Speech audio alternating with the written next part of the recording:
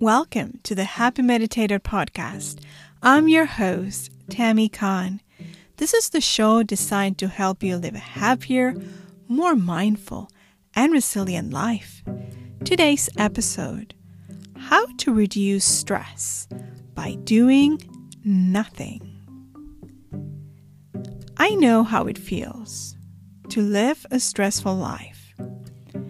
I understand how life can feel overwhelming, mindless, and scattered. Living with high levels of stress is not favorable for your health, happiness, and life satisfaction. I know this from firsthand. To reduce stress, you can begin with simple steps that are easy and effective. It does not have to be complicated or even more stressful. But first, you must commit to prioritizing your happiness, your health, and your overall well-being. Deciding to take control of reducing stress must be backed up with a genuine and consistent intention that you bring to all your actions and your daily priorities. This also involves consistency and paying attention to your inactions. Actions are about what you choose to do, and the inactions are equally important because there are the things that you will need to do to stop and reduce your stress. Here is the list of proven inactions that you can begin to consider to reduce your daily stress. These are the things I'm advising you today to stop doing. Tip number 1.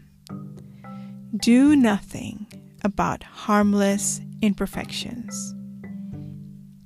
Every day, we spend a lot of time looking to create perfections.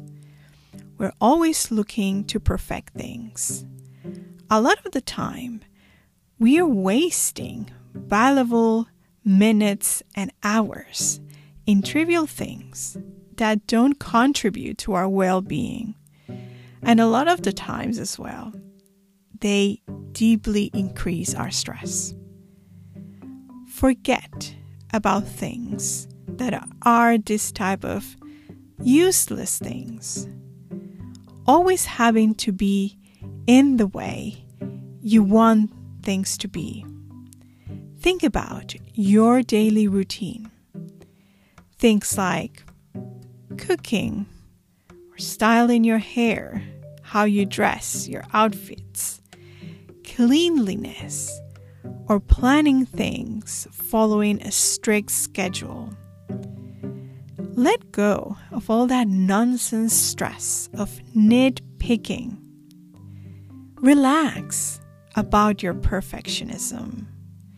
Embrace things being imperfect. Tip number 2. Spend time doing nothing. So I want you to consider taking some time to absolutely do nothing.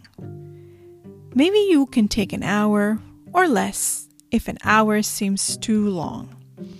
I want you to sit on a chair and look at a window or go to the park and look at nature. It's important for this tip that you don't read, you don't look at your phone or your computer, obviously. Don't take calls or don't call a friend. Don't listen to audiobooks or even my podcast or music. Simply spend time letting your mind go wild and enjoy doing nothing. Tip number 3. Say no to people. We struggle to prioritize our needs. This is something that we frequently do. We do things that we know we don't have time for, or sometimes we don't want to do. We don't feel like doing them. We sometimes even say yes when we feel like things are a waste of our time. Even though we don't want to say yes, we still say yes. It could be because we're feeling guilty or pride, or we don't want to seem weak. Maybe you want to impress someone and feel like if you say no, it won't look too good.